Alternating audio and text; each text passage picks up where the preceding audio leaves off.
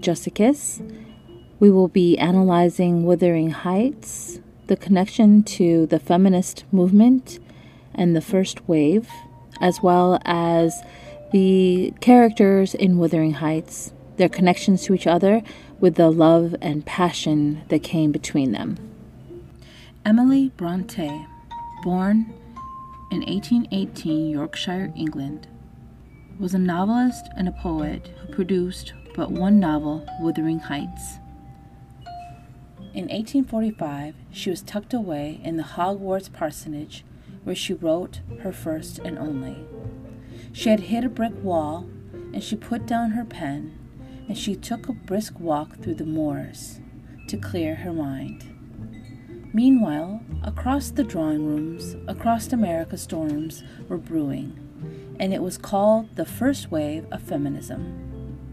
And in 1848, the year of Emily's death, 68 women, 32 men signed the Declaration of Sentiments in New York demanding equal voting and property rights and better access to education and work for women.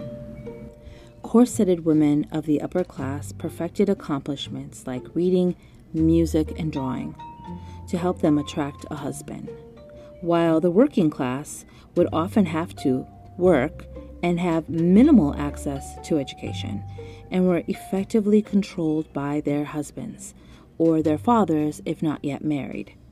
The women of the Bronte sisters, who were middle class, had great access to education, and their father, also a literary artist, would allow them to seek freedoms of their own. So they often spent time in their childhood beyond writing with complex fantasies together. They would read extensively and wandered unchaperoned through the famous moors. And when they went away to become teachers and governesses, a governess as a woman who was employed for a private household to educate, usually girls, a range of accomplishments. During the Victoria era, this was very common to have a governess for your child if you were of the upper class. But when they inherited money from their aunt, they all three were finally able to give up work and to focus on writing full-time. It was perhaps this unique freedom that they had through their lives, combined with their exceptional isolation, which gave all three sisters the proto-feminist bent in their work. Proto-feminist meaning prior to or the beginning of the feminist era. Emily was one of the most reclusive Bronte sisters, and the one we know the least about. Many ideas circle around her. It is impossible to say how much of Emily there was actually in Catherine Earnshaw from Wuthering Heights. Often, when we think about the woman's first wave of feminism, people often cite the Wuthering Heights characters, Emily Bronte, which brings a story about Catherine Earnshaw, a woman who was not considered your typical woman of the Victorian period, and shows a side of her that has many critics believe that Emily Bronte herself was a feminist. Now, Emily wasn't probably aware of the first wave feminism. She didn't get out much, and she didn't have a lot of people to spend time with other than her sisters. But years after her death, she would be remembered as a feminist icon. According to FashionAir.com, it discussed how women qualities were during the Victorian period.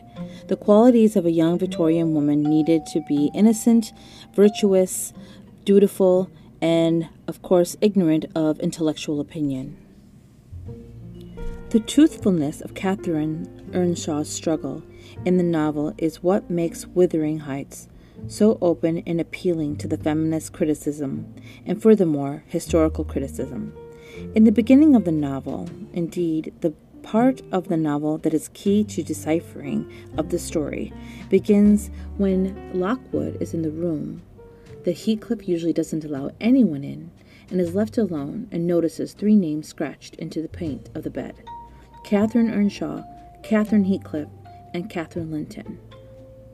The mysterious room no one is allowed to stay in, with the carved names in the bed, have a discovery in the diary of the Gothic elements Throughout, Lockwood is able to see that there's a glimpse of something spooky about Wuthering Heights.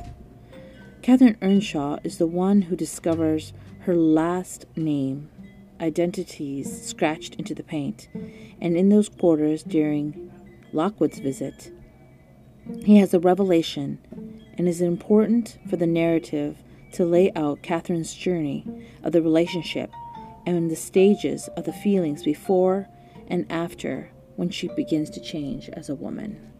However, Bronte defines the plot in her own way by displaying the difficulties living as a woman. Catherine is interrupted as the heroine. However, she can't be the heroine as she is not able to because she's doomed by her gender. No authority where she needs it, and most Bronte uses the question, what is a woman? And shows us what a woman really is. Now, with the gender roles during the Victorian period, it is often that the man has to be masculine. Edgar Linton and Linton Heathcliff, for instance, are men, but Bronte frequently describes them as having the looks of attributes of women. Likewise, where Catherine Earnshaw has many masculine characteristics. She is beautiful, she's rough, she's outdoorsy, and she can hold her own in a fight. So she has a mixture of the femininity and the masculinity transfer between the male and female genders throughout the story. She even seems to favor masculinity over femininity, especially for the women. In general, she portrays weak, delicate characters in the men and more rugged in the women.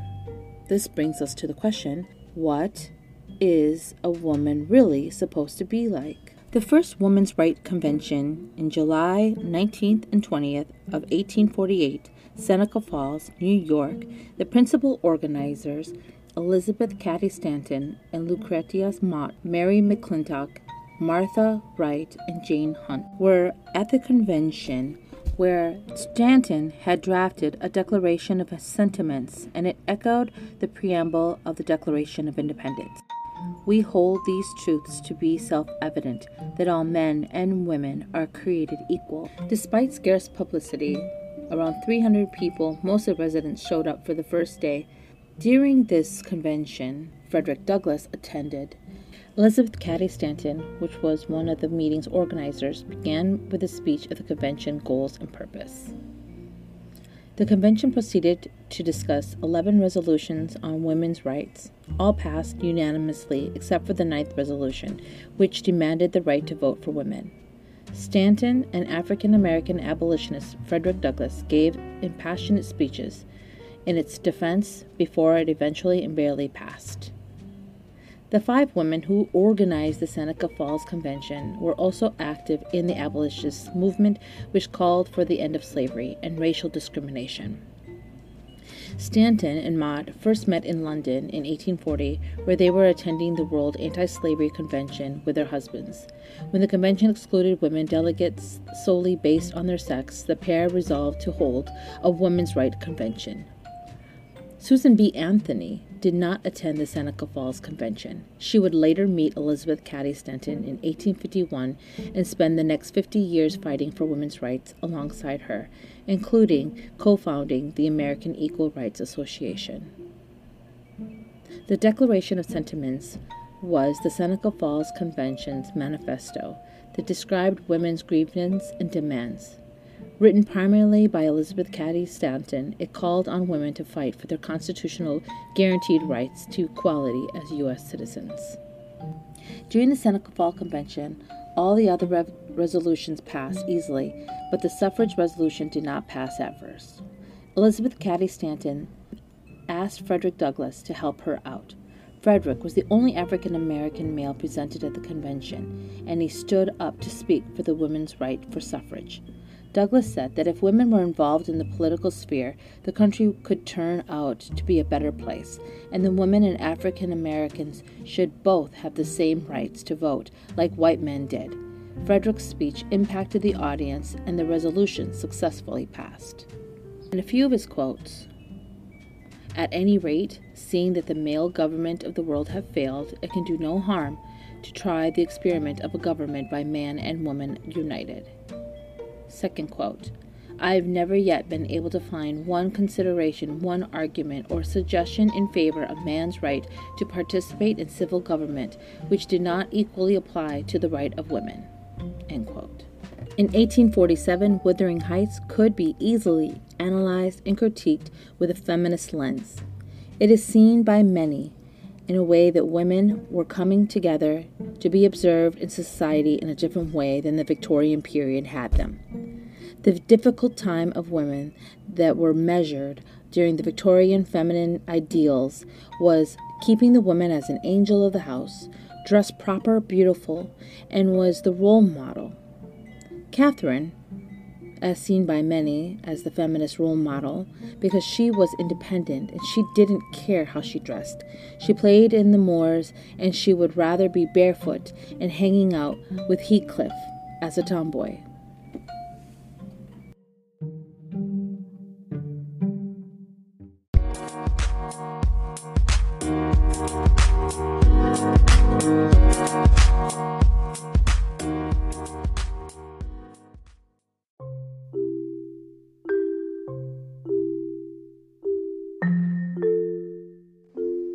Please welcome Ella Hahn as she reads the poem she wrote on Wuthering Heights.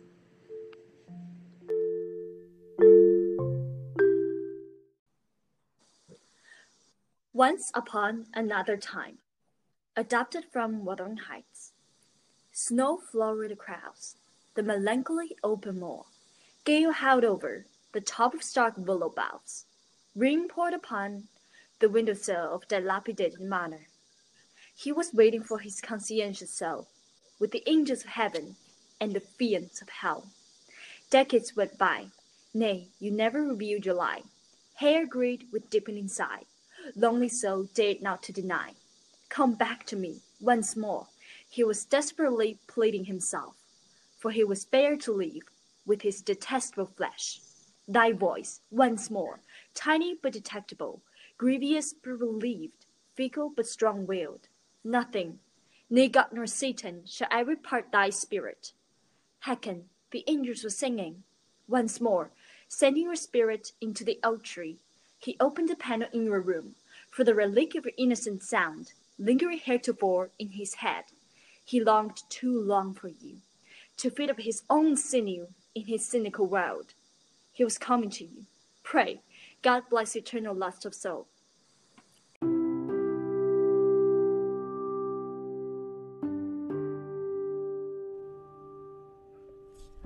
Wuthering Heights by Emily Bronte takes place in the late 18th century and the early 19th century in Yorkshire, UK, on Yorkshire Moor. Top Withens is the prototype for Wuthering Heights, and Pondon Hall is the prototype for Thrushcross Grange. The Bronte sisters had a very special feeling towards their old house on the moors, where it inspired most of their famous novels in English literature. My love for Linton is the foliage in the woods. Time will change it. I'm well aware as winter changes for trees. My love for Heathcliff resembles the eternal rocks beneath, a source of little visible delight, but necessary. Nellie, I am Heathcliff. Emily Bronte, a classic written from a Victorian era, wrote Wuthering Heights, an untouchable love story that has lasted for generations. The relationships of the characters in the novel built on the theme of love and passion. Throughout the Gothic-centered romantic tragedy, Bronte develops each relationship so they identify with the theme in their distinctive way with one another. The relationships are comparable to one of the four seasons, though each of their individual characteristics that helped to form their unique way of love. The wind howls violently throughout the top of Wuthering Heights, a place with ghosts and history. Trees stretch their stark limbs and touch the windowsill.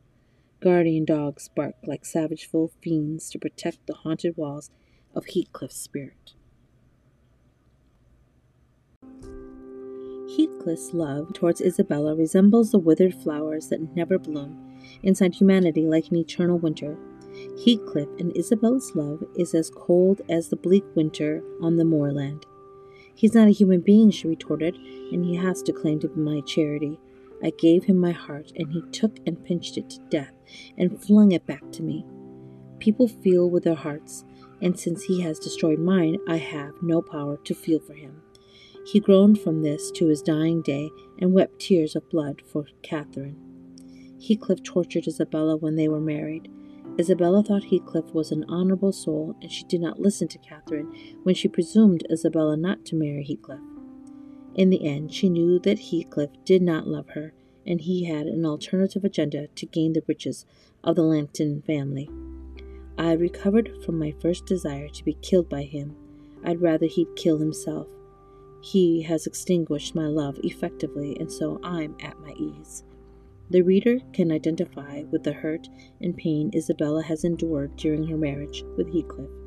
Isabella's love was totally depleted from Heathcliff's violent actions. She was also affected by his savageful behavior, from the way she spoke about her true wish for Heathcliff to die as soon as possible. She could run away, or he could kill her sometime. Summer is the season where love puts their best face forward. The couple shows their best and brightest side for the world. If one stays in the sun too long, both of them will wilt like flowers, will dry up and die. Disguised emotions with smiles, Catherine never reveals her true self in front of her husband Edgar. Edgar also tried to hide his feelings for his wife as well. He is constantly trying to compromise Catherine and forgive her whims. Catherine in turn wants to use Edgar as a step toward richness in her neighborhood. Her beauty and charm makes Edgar appear dashing in a crowded room of basic individuals. Catherine is Edgar's trophy and his disaster. And he will be rich, and I shall like to be the greatest woman of the neighborhood, and I shall be proud of having such a husband. Worst of all, and now say how you love him, as everyone loves your silly Nellie. Not at all. Answer. In this example in the text, Nellie has a conversation with Catherine where she is questioning her truth when it pertains to her love towards Edgar. She wants Catherine to recognize her selfish notions towards her marriage. After they get married, Heathcliff comes back. They openly have a quarrel with each other, and Catherine reacts. Fair means, she said, in an answer to her husband's look of angry surprise. If you haven't the courage to attack him, make an apology or allow yourself to be beaten. It will correct you for foreigning more velour than you possess. Autumn is the natural falling season, which represents Catherine and Heathcliff's love. Catherine and Heathcliff are happy when they are children. However, when Catherine's brother Hindley comes back to Wuthering Heights after finishing his study, Heathcliff is treated like a man of lower class by Hindley because of their resentment towards each other. Hindley broke up their love and tried to separate their love as much as possible. Catherine and Heathcliff encounter at Thrushcross Grange makes for the introduction of Catherine meeting Edgar. This disrupts the relationship and forces Catherine to look at Heathcliff differently, and the experience encourages her to start a relationship with Edgar and marry him.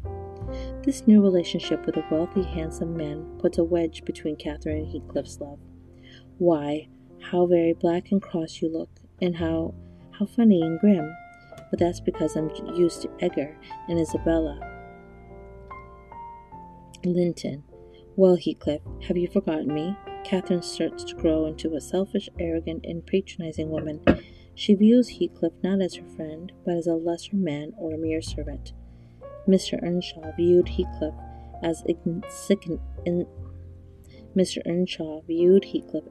insignificant as well as when Catherine embraces Heathcliff and abruptly asks him to simply shake hands with her. Shake hands, Heathcliff, said Mr. Earnshaw condescendingly, once in a way that is permitted. Heathcliff is offended, and he retorts back. I shall not, replied the boy, finding his tongue at last. I shall not stand to be laughed at. I shall not bear it. After this experience, Catherine continues to play with Heathcliff's emotions. One moment she loves Heathcliff more than anyone, and pulls him to her as close as possible. Thoughtlessly, when Edgar draws closer to her, she pushes him away at once. The whimsical dance sets the ongoing plot of the story, which is comparable to the change of nature in autumn.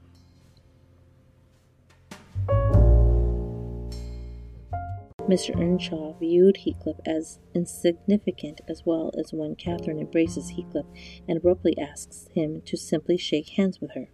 "Shake hands, Heathcliff," said Mr. Earnshaw condescendingly, "once in a way that is permitted." Heathcliff is offended, and he retorts back. "I shall not," replied the boy, finding his tongue at last. "I shall not stand to be laughed at. I shall not bear it." After this experience, Catherine continues to play with Heathcliff's emotions.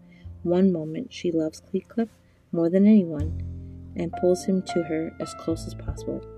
Thoughtlessly, when Edgar draws closer to her, she pushes him away at once. The whimsical dance sets the ongoing plot of the story, which is comparable to the change of nature in autumn. Unlike autumn, spring is the cheerful starting point of the year, which brings fresh love and an energetic glow. Catherine Linton and Hareton Earnshaw relationship represents young Catherine Earnshaw and Heathcliff in the beginning. There used to be a cloud surrounding their relationship, for they don't know each other very well, doubting one another.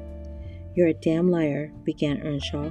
"Why have I made him angry by taking your part than 100 times than that, when you sneered at and despised me?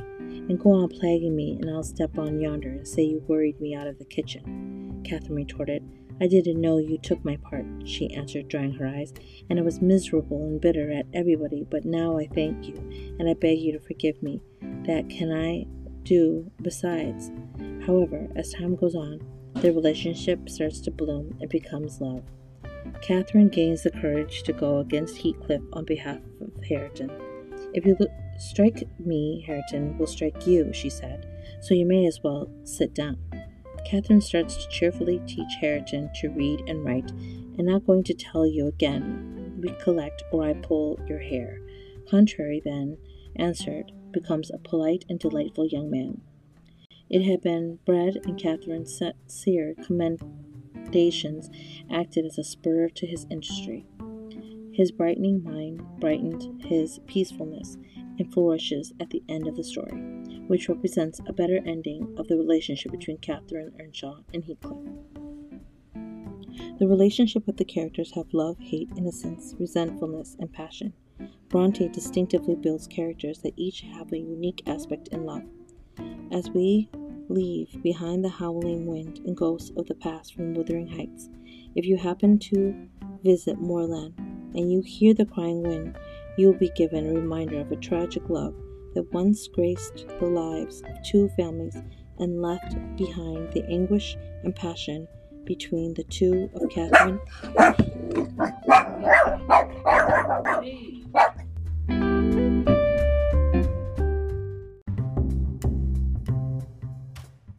The relationship of the characters have love, hate, innocence, restfulness, and passion. Bronte distinctively builds characters that each have a unique aspect in love.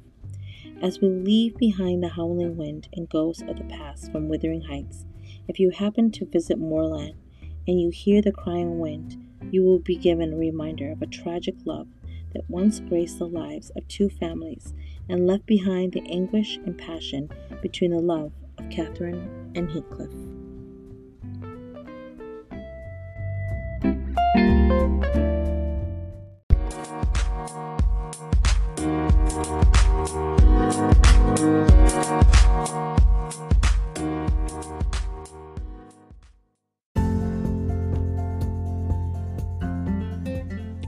Thank you for joining me with Just a Kiss.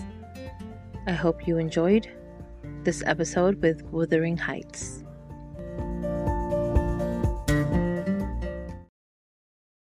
Me with Just a Kiss. This week we will be discussing Wuthering Heights by Emily Bronte. We will be comparing the characters' love for each other towards one of the 4 seasons, be it winter, spring, summer, or fall. Emily Bronte does an excellent job weaving a web between all the characters and telling a compelling love story. What kind of love do you give? Which of the 4 seasons is you?